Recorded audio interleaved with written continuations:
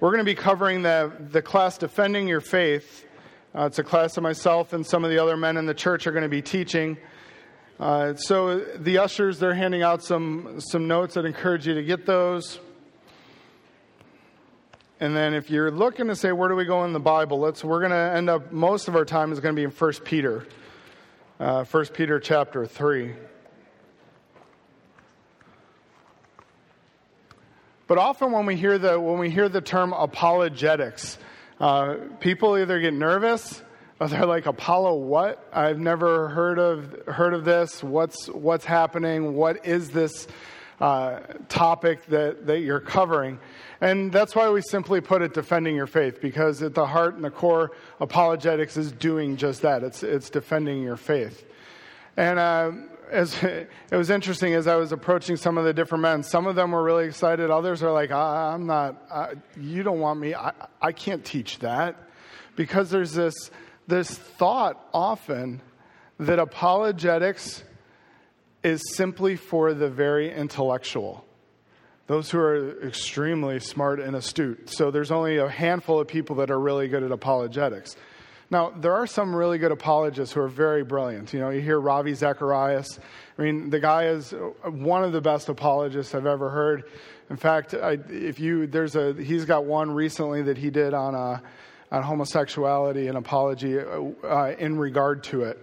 It's really, really good. You can find it on the internet. I'd commend that to you as something to watch. There are Josh McDowell. You hear of him. He's a really good apologist. So there are some men who are very brilliant and are really good apologists. But that does not mean that we can't be that person.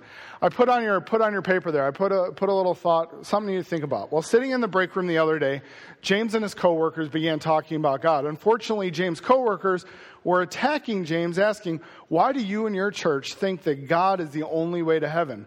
James, quite nervous, thought for a moment, but really didn't know what to say. He knew that Carlos was a Catholic, Bob was a Buddhist, and Aaron and his wife said they were atheists. So you're in that situation for a moment. Just think about it. Write some things down maybe. How would you feel if your coworkers started to ask you those questions? Maybe some of you have been in that situation. What would you do? What would you say? What would you base your answer on? Now, this is where, when we get into apologetics, do we just look and say, well, I need to get into the philosophies of Buddhism, and I need to be able to deal with the logic of the atheist as opposed to his illogical statements. And there are dynamics where, yes, we may deal with some of that. But I would encourage you, what does the Bible say? Going back to the Word of God, because philosophy, logic, it can return void. But the Bible does not return void. So we want to, even in our apologetics, even in our defense of our faith, we need to continually be thinking about God's Word. Because of James' nerves and fears, he shrugged his shoulder, grunted, I don't know, and walked away angry with himself because he couldn't give an answer for the answer that was inside of him. Am I the only one who's been there? You have this passion, you want to tell somebody, and you're trying to figure out the words, and they're attacking, or they're very confrontational, and you feel like you don't know what to say, and you sort of just cower back in fear, and you sort of leave it there, and like, all right, well, maybe the Lord will soften his heart, and you walk away, and it eats at you, because you wanted to be able to give that answer. You wanted to be able to give that defense. And part of the whole process of apologetics is the fact that we can develop the abilities to defend our faith. We can share and we can have answers.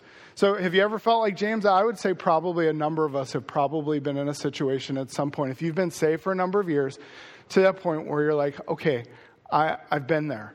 I wish I had an answer, but I didn't know exactly what to say.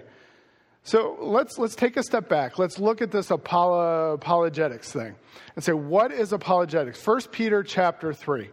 That's if there's a linchpin verse, if there's a main verse in the scriptures, this is going to be the one. In fact, this is where we get the term apologetics.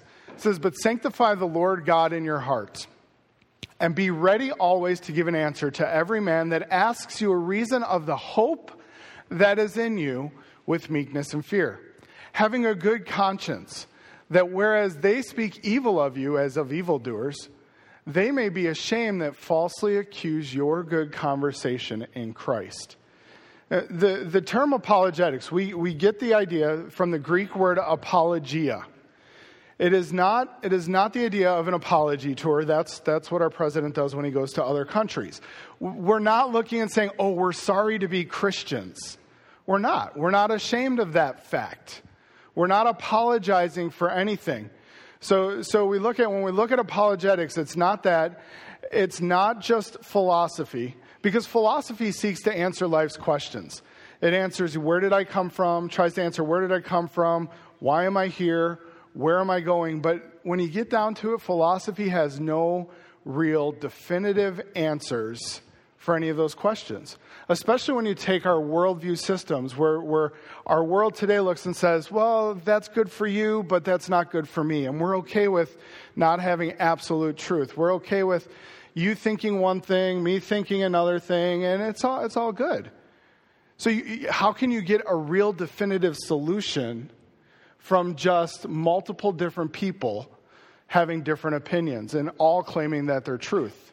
You can't have two truth claims and both be true. If this one's true, then this one's false. If this one's true, then this one's false. They both can't be true. And so philosophy will give you ideas. It'll give you some general answers. But we need to be able to step back and say, wait, there is an absolute authority.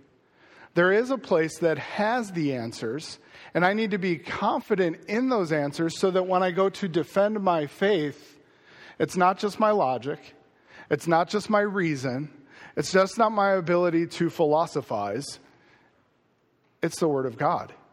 And so apologetics is the ability to give an answer, to clear oneself of the charges, to defend oneself in a court of law.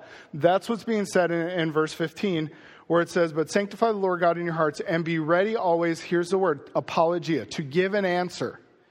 There is somebody who is accusing, somebody who is attacking, and you are going to defend. You're in a court of law, and the one side comes and says, no, this is what, and it's your turn as the lawyer to stand up and argue your case and say, no, this is what the Bible says. And so that is the idea of to clear oneself, to defend oneself. The attacks are hurled against you.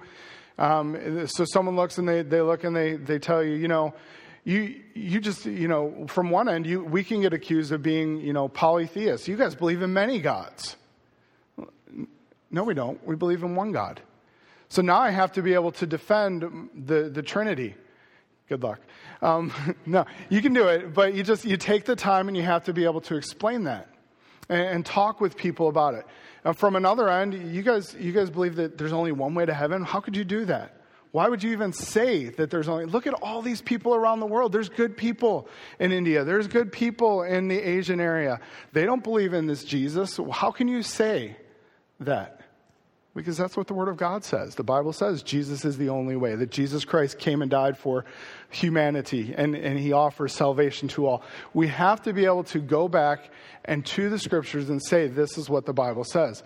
Apologetics is the application of biblical truth to the concerns of the present day. Pastor Travis, can you do me a favor? Can you go get me 2 AAA batteries? Thank you. This thing is slowly dying. It's on its last breath. Apologetics, sometimes when you pick up an apologetics book, typically speaking, it's going to look and say, okay, let's talk about the existence of God. Let's talk about the historicity of Jesus Christ. Is he a historical figure? Let's talk about miracles. Let's talk about, and those are actually most of the topics we're going to start talking about in our class, because that's the foundation. But you have to be able to give a defense about the concerns of today. So we have to be able to, as believers, create a defense personally when someone looks at you and says, you're a bigot. How dare you get on the bandwagon and be anti-homosexual? How could you dare stand up and be against this whole transgender issue? Well, I don't like it. You know what? If that's the only reason, guess what? Your reason stinks. Because you don't like it, someone else may like it. That has no weight in a defense. Just because you have a preference on something and somebody else has a different preference, that's nothing. That's not a defense according to the Word of God. You have to be able to go back to the Word of God and say, this is why I believe that homosexuality is a sin. Because here's what the Bible says in Romans. Here's what the Bible said in Deuteronomy. Here's what the Bible says in 1 Corinthians. And going back to those passages and laying it out, because it's the Word of God that is that final authority, not my philosophy, not my logic. I could be very logical, and I could come up with all these logical reasons, but I have to have a ground and a source of truth. So it's taking the truth of the Bible and applying it to the concerns of our everyday present state. Apologetics is also this. It's basically giving a defense of the Christian faith against those who claim it is false. Those who will claim and say there's no absolute truth. Those who will look and say, well, you can't. And you have to be able to defend it and to do that. Thank you. I'm going to take a little break here. Thank you, sir.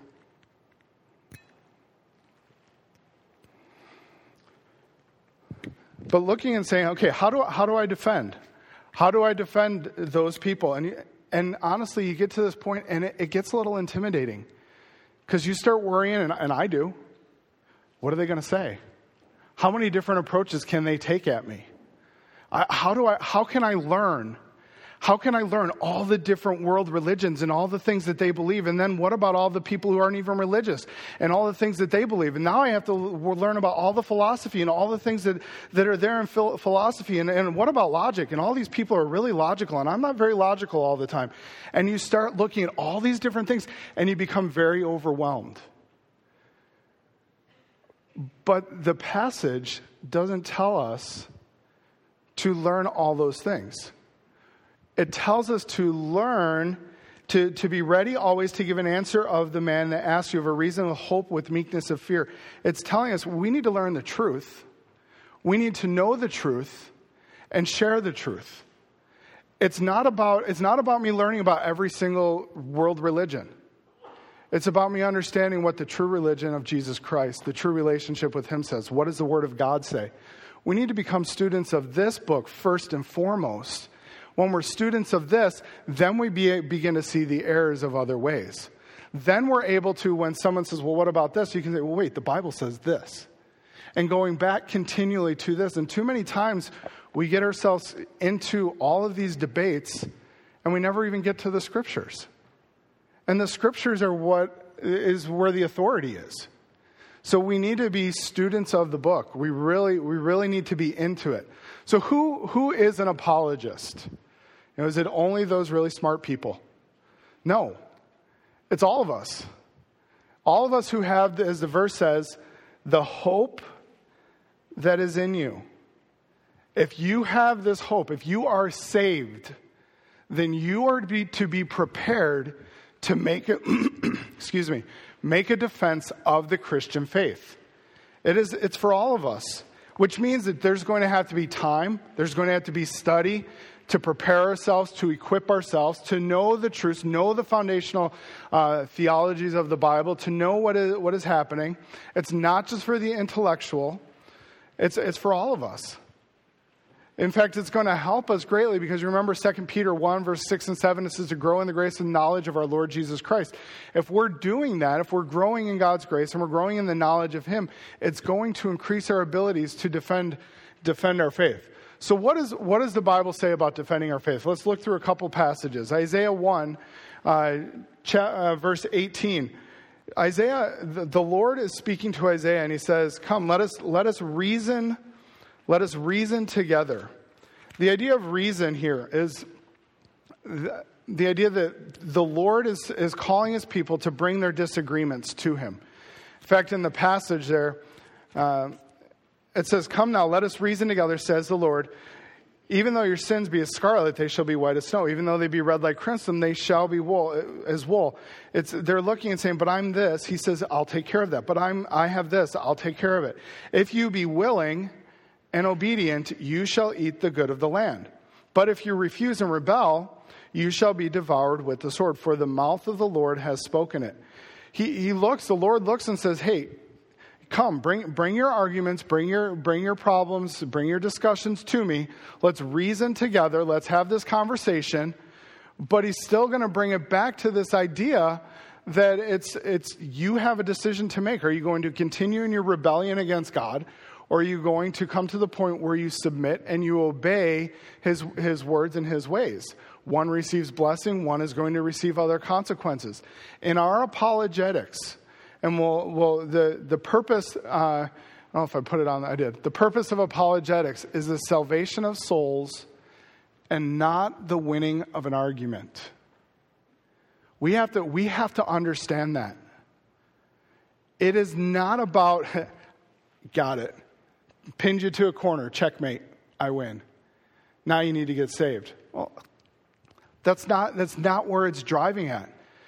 Our focus, whenever I'm having a debate, whenever I'm having a discussion with somebody, whenever I'm sharing the gospel and they raise objections, they raise questions, now I'm shifting into apologetics mode. I'm going to defend. I'm going to say, here's what the Bible says. But it's still with the ultimate end game of seeing them saved. I want to get to that point where I'm presenting the gospel. And the passage in 2 Peter, when we get there in a few moments, is going to highlight the fact that if I don't do this correctly, I'm going to lose that opportunity to share the gospel. I may win the argument. I may be the one who comes out on top. But if I've lost my platform to share the gospel because of my attitude, because of the way I have approached, because of my anger,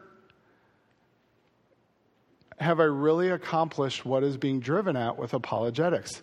To share the gospel. Now, I'm not saying that we should not be passionate about topics. I'm not saying that we shouldn't stand strong against sin. Not saying that. But we do need to be cautious on how and the way in which we go about our talking of the scriptures. 1 Peter, back in 1 Peter, we're there. Peter, notice this. What does the Bible say about defending our faith? Peter is going to command it. He says, you be ready always. That is a command. You are to be ready to do this. It's not an option.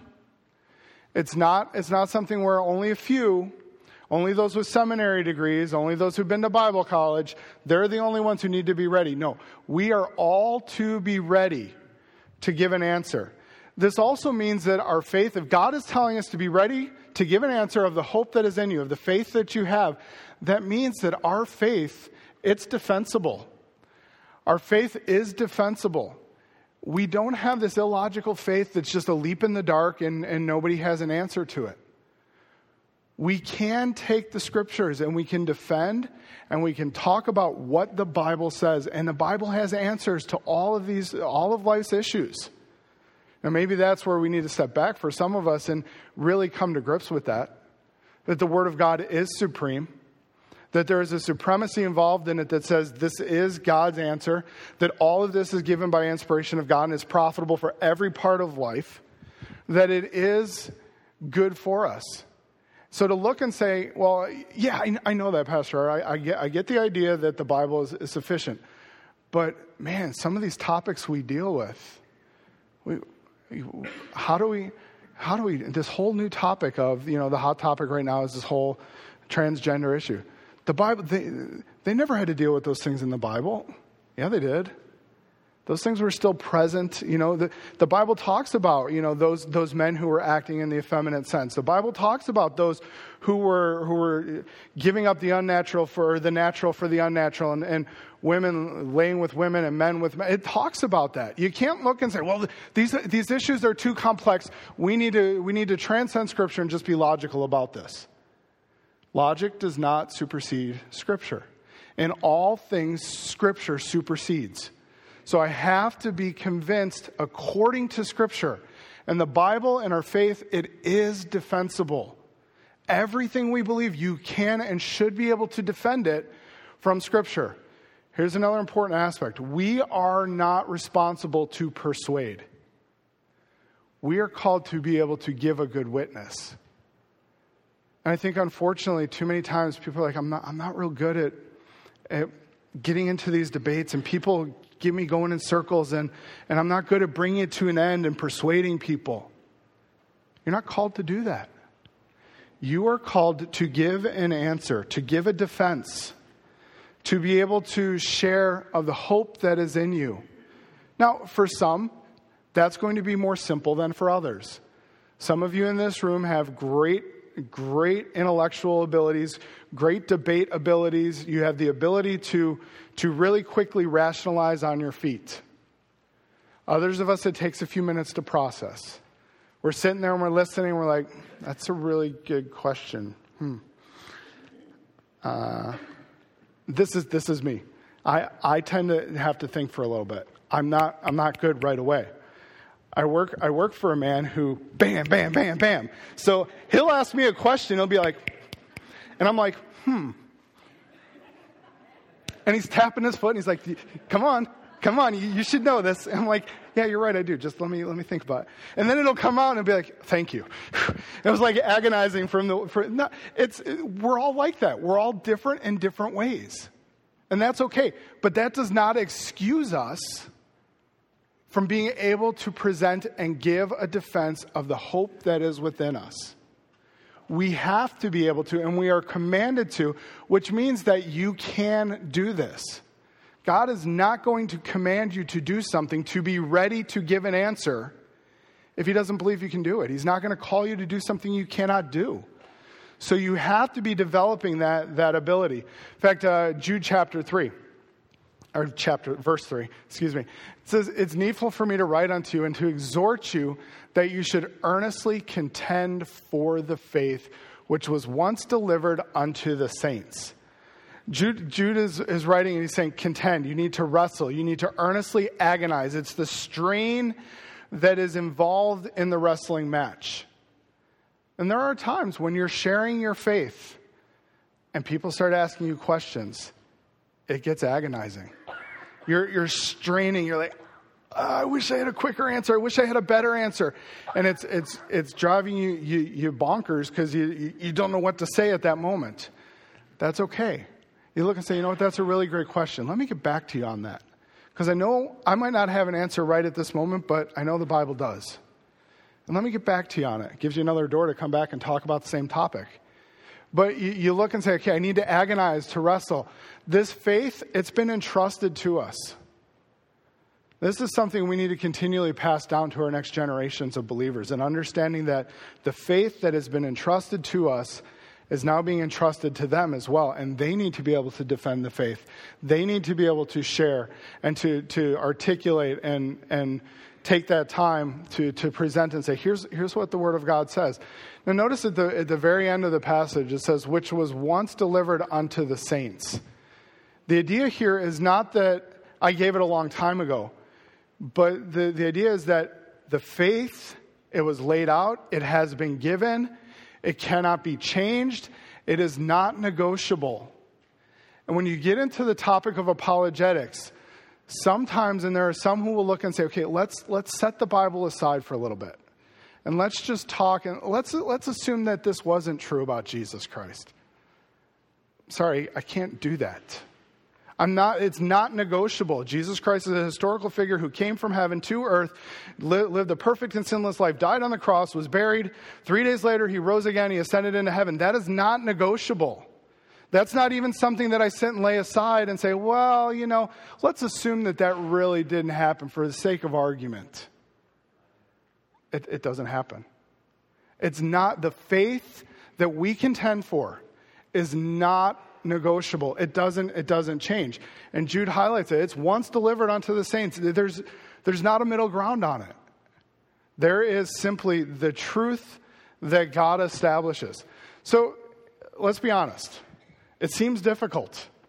And why should you consider, why should we consider taking part in this? And this whole process of defending our faith. And we look at the passage here back in 1 Peter. He highlights the fact that even if you're ridiculed and mocked, you will be blessed. I got ahead of myself there. If you suffer, but if you suffer for righteousness' sake, happy are you or blessed are you.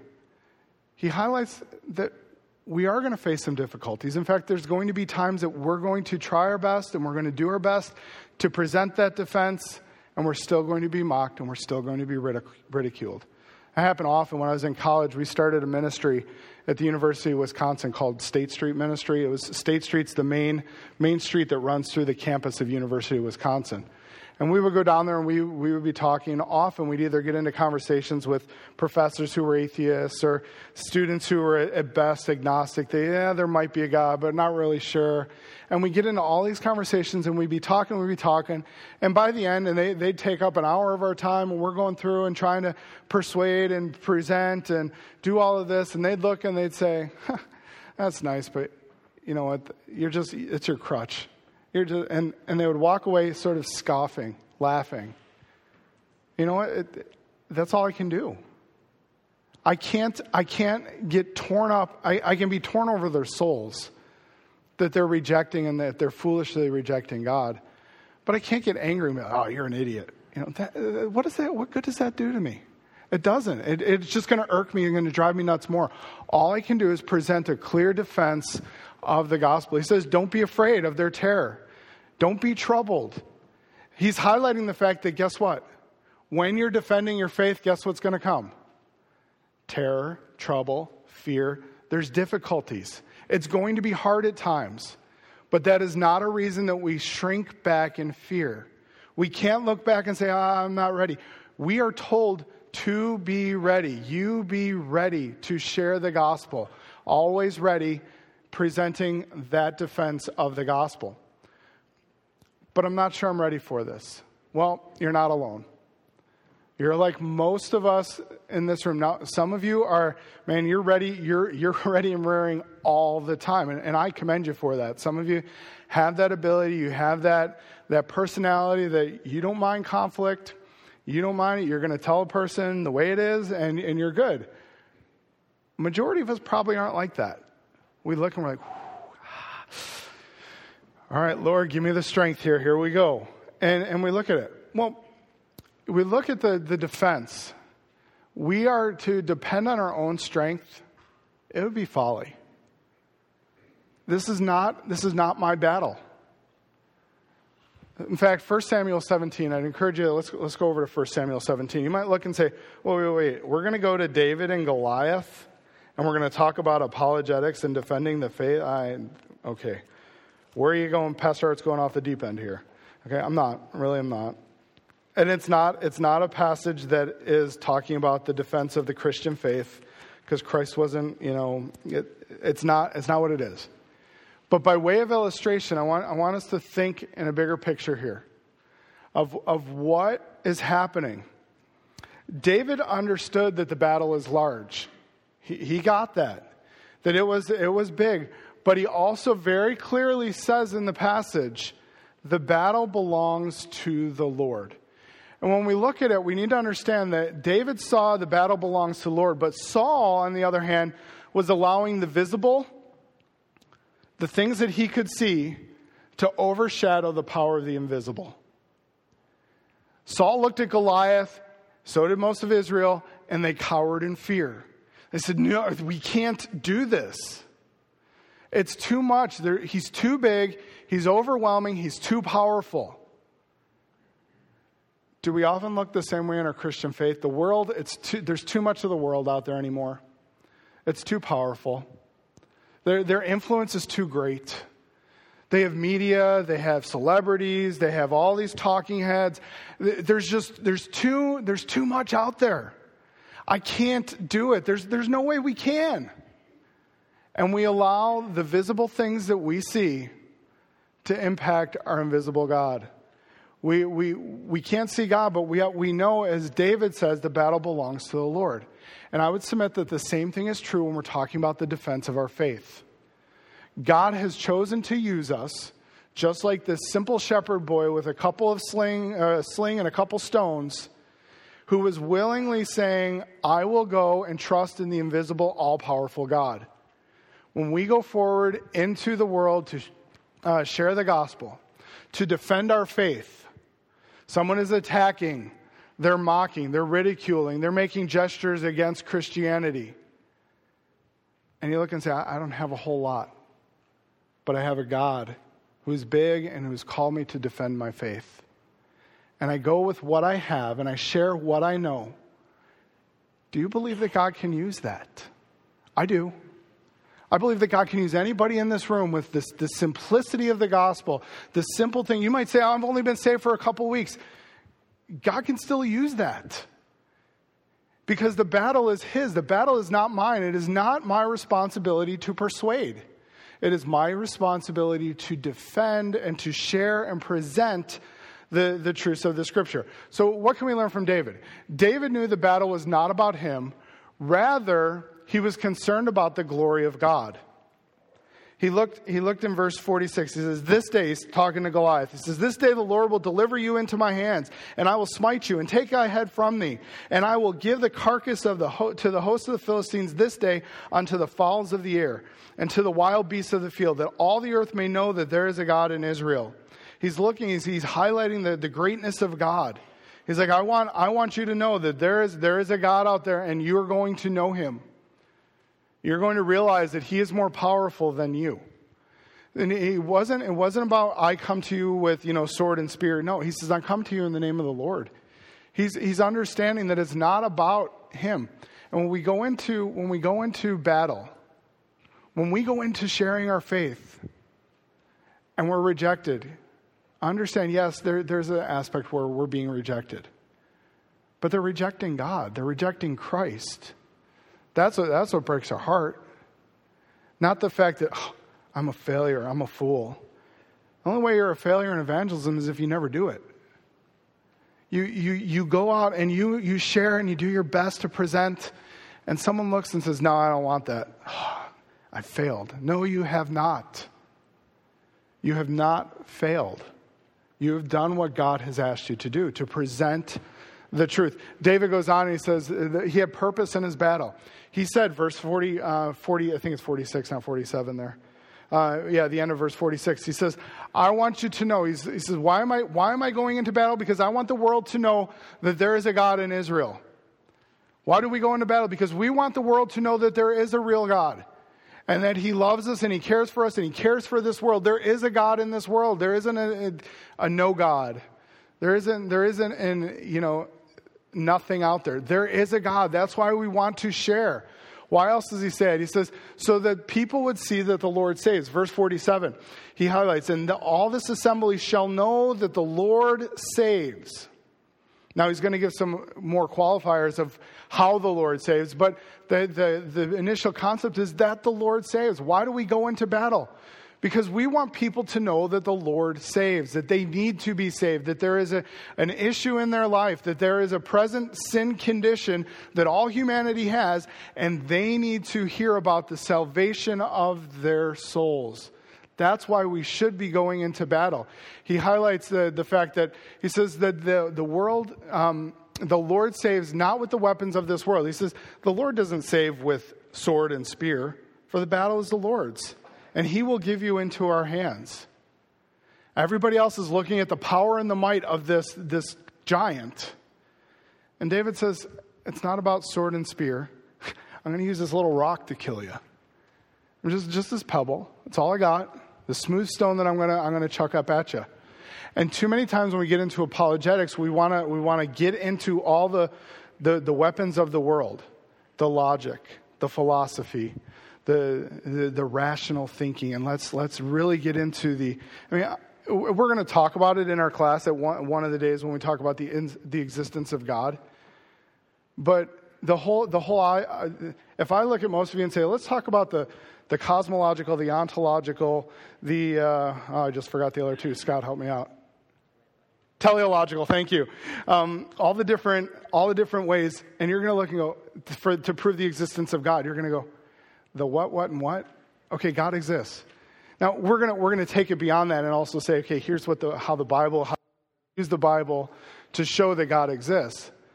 But we can't just use just one aspect of philosophy. The world uses that. That's a weapon of the world. They want to use their vain deceits and imaginations and getting you thinking philosophically. Now that is not saying that logic and philosophy are bad, because you remember Matthew chapter 12? Jesus is talking and they say, you're casting out the demons in the name of Beelzebub. Now, Jesus uses both logic and scriptures to defend them. He says, really? I'm going to come in the name of Beelzebub and go against my own self? A house divided, it doesn't work that way. He's using logic, but then he starts quoting Isaiah. And so as believers, we have to be able to use a little bit of both. We have to be able to think a little bit, but we really need to be taking them back to the Scriptures, because the Scriptures are a weapon that the world does not use. They can't use it, and it is our greatest sword. We look and we use it, and we defend ourselves with it, and we present the truths of Scripture when sharing the gospel and when defending our faith. Don't get caught up in just trying to be philosophical or logical. Also bringing people back to the Scriptures clearly. Another thing that David says, why? Because David had faith. What do we learn from him? David had faith in God during the battle. David had faith in God during the battle. It's not just looking and saying, okay, I can do this, I can do this, I can do this. Pull myself up by my bootstraps, I can go out and do this.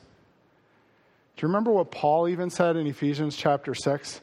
And pray for me that I might have boldness to make known the mystery of the gospel. He's asking God, give me strength, give me boldness, give me the words, give me help here. This is not just about my abilities. This is about God and His working in and through me to share and to be a channel of blessing and of the gospel to other people. So how can I prepare for this battle? Back to our main passage in 1 Peter chapter 3. Peter highlights a couple aspects. He says, first, when I'm defending my faith or defending our beliefs, we must do so with the right attitude. Notice he said, sanctify the Lord God in your heart. The word that's used there is to literally set apart Christ as Lord, is the way the Greek reads there. And it's, there we are. It looks and says, but sanctify or set apart the Lord God in your heart. You need to develop a right attitude toward Christ. To look and say, okay, Christ is Lord, nothing changes that. He is the one. Now, I need to look, and when I go forward into battle, when I go forward to sharing my faith, when I go forward to defending it, Christ is Christ. That is who He is, and I am not going to negotiate on that. I'm not going to change, and I'm going to set Him apart. I'm going to be convinced that He is Lord of my life, that I'm going to live my life in such a way that it resembles that it reflects that, and in all aspects, He is to be set apart. We look at, there's some other passages of Scripture I wrote down there. I didn't put them on the screen. But Colossians chapter 2, verse 3 says, in Christ are hidden all the treasures of wisdom and knowledge. I say this in order that no one may delude you with plausible arguments. It's Colossians 2, that's ESV there. But are you convinced that in Christ all the treasures of wisdom and knowledge exist? Or do you look and say, well, when we get into the issue of science and evolution and creation, it's much easier just to deal with science than it is to bring Christ into it, because Christ is sort of the religious, this is science. No. Christ is the source of all knowledge. And we must go back to who Christ is. Because the end game, again, is not just winning an argument. It is being able to take somebody who's skeptical. It is taking somebody who is questioning or is wondering about your faith, and being able to not just present them with logical truths, but to be able to use that to channel them to Jesus Christ. To look and say, this is who Christ is. And He is the foundation. Proverbs 1, the fear of the Lord is the beginning of knowledge. Do we really believe that knowledge begins with God and with Christ? We are to set Him apart, that in Him is truth, that Jesus Christ, I am the way, the truth. It's not just Jesus saying, I'm a true statement here. He's looking and saying, I am the epitome of truth. I am the beginning, the foundation, the structure of it. So in everything you do, whenever you're sharing, point it back to me. I am truth. You can find answers in truth through me and through my word. Sanctify them through truth. Thy word is truth. We're coming back to Christ and to His word. So in all of our apologetics and all of our defenses, don't just, sorry, Nate, I just saw you. Don't trip into lawyer mode. Okay? You can't just look and say, I got to just give this legal brief. I need to be able to take the truth, take the person back to the truth of the Word of God. Not just giving just some logical or philosophical answers. I also need to, according to the passage, when defending our beliefs, we must do so with the right attitude. And without getting off on a huge rabbit trail, this is something in our circles we need to work on. Having the proper attitude. Look in verse 15. It is not about who can scream the loudest, who can shout the loudest, who can be the most passionate or angry at times. Look at what it says in verse 16. Or the end of verse 15, sorry. To everyone that asks you a reason of the hope that is in you, how are you to give this answer? With meekness, with fear. In other words, we're to do it with gentleness, with humility. Because it's not about me being right. It's about bringing a person to Christ. And if I can just, we'll go back to the same illustrations that we've been using. I cannot believe you would just be this abomination to God in your homosexual lifestyle. What's the matter? You may look and go, well, people don't talk. Yes, they do. It's not wise. Do I find it an abomination before the Lord? Yes, that's what the Bible calls it.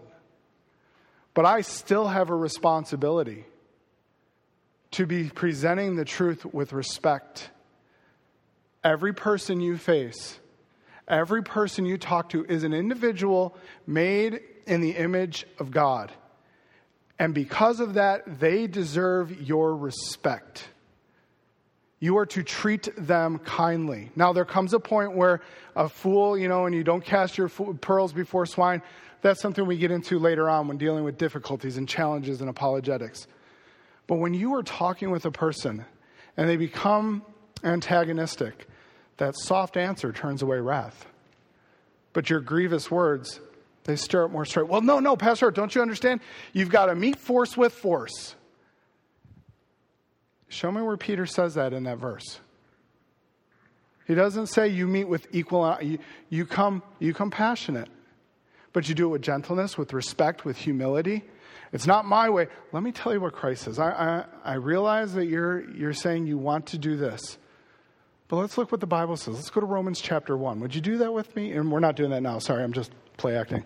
And you're looking and say, would you go with Romans chapter 1? And look at what it says where people deny the truth. And they suppress God and the knowledge of God that is in every one of us. And they push that away to the point where God allows them to begin to enact on their passions. And you go forward and you start walking them through the scriptures. Say, you can be mad at me all you want, but this is an issue between you and God. And you do this with gentleness and with respect and with humility. When you're going to present, there's a fundamental difference. I read an article this week. It said the fundamental difference between the offensiveness of the proud and the offensiveness of the humble. The proud often to exalt or defend themselves and control or manipulate others. The proud offend, to exalt or defend themselves and control or manipulate others. The humble offend in order to advance the truth for the glory of God and the ultimate good of others. Humble offensiveness may not be popular, but it is always loving. I am going to offend people when I give a defense on God, when I give a defense on lifestyles in this world today. It is going to be offensive. But that does not mean that I need to be offensive in the way that I present the truth. I still need to do it with respect. I can still be passionate. I can still be firm. But I can't be a jerk about it, because if I'm a jerk about it, I've taken away the bridge to now be able to present them the truth and the love of Jesus Christ. So I need to do it with gentleness, with respect, with humility, respect for the other person, so that he does not feel demeaned by your defense of Christ is imperative. We must do it with gentleness, with respect. Unfortunately, too many people become keyboard warriors. Ooh, the internet tough guy. You look and go, oh yeah, you can get behind on your keyboard. And I see this on Facebook. I see it on other social media sites. I see it on blogs where some of the posts are they're really mean. They're really, and I get, we're frustrated. I get it. We're frustrated with the direction America's going, right? No? Yes? Probably? I understand that. But no matter what happens in Capitol Hill, guess what? God's still on the throne. No matter what happens with law and legislation, I still have a responsibility to, no matter what laws come across, I still have a biblical imperative to be sharing and defending my faith. I have to get to the point where I'm doing this. And the truth of the matter is, it's told that we are to give a defense. Inherent in the idea of a defense is that when I am attacked, it's not me seeking and going and looking, who can I attack? All right, we're going to hunt down these atheists here and we're going to get them. That's not what the passage says. It says when you are out in your day and you're going through and you're talking to people, and now a defense, you're being attacked by somebody you're sharing the gospel with. And now this comes and you need to present a defense to them. You should be ready. It is not being that keyboard warrior and you think you're doing the world's greatest evangelism because you just sit behind a keyboard and all you do all day is just ship off these articles from all these different sites and you just keep flooding the internet. And do you ever read the comments below? So I know some of them you can't because you got to filter them with your. It just infuriates, and you're like, well, see, there it is, the humble offensiveness. I'm gonna win this argument. No, it's how do I get to that point where I can present Jesus Christ and clearly go through it. So be careful that you're not just out there looking to make an argument, but you should be ready to defend your faith when you're there. You're sharing and having. Let your life match your claims of a Savior who can deliver a person from sin. To me, I believe this is one of the biggest reasons that Christians don't deal with evangelism and they don't deal with apologetics. Because we look at our lives and we are afraid to have mud thrown back in our face.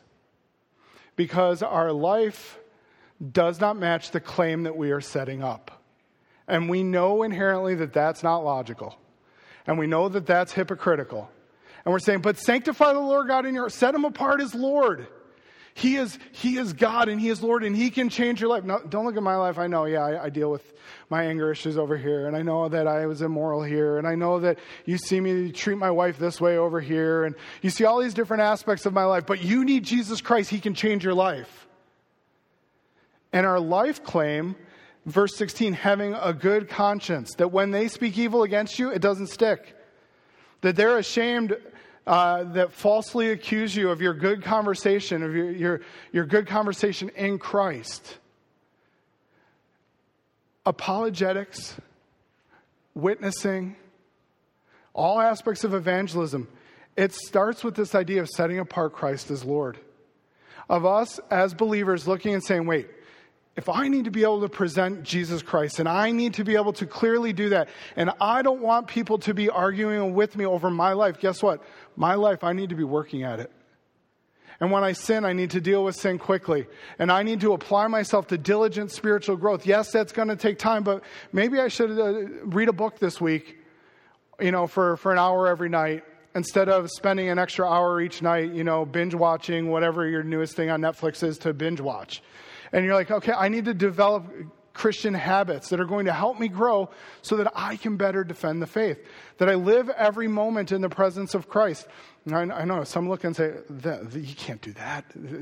You'd be walking around and aren't we called to be holy in all manners of conversation? Aren't we told to be living that way? To be living as if the person who you are trying to win to Christ is watching all the time. So that when you do have those opportunities, you have a good conscience.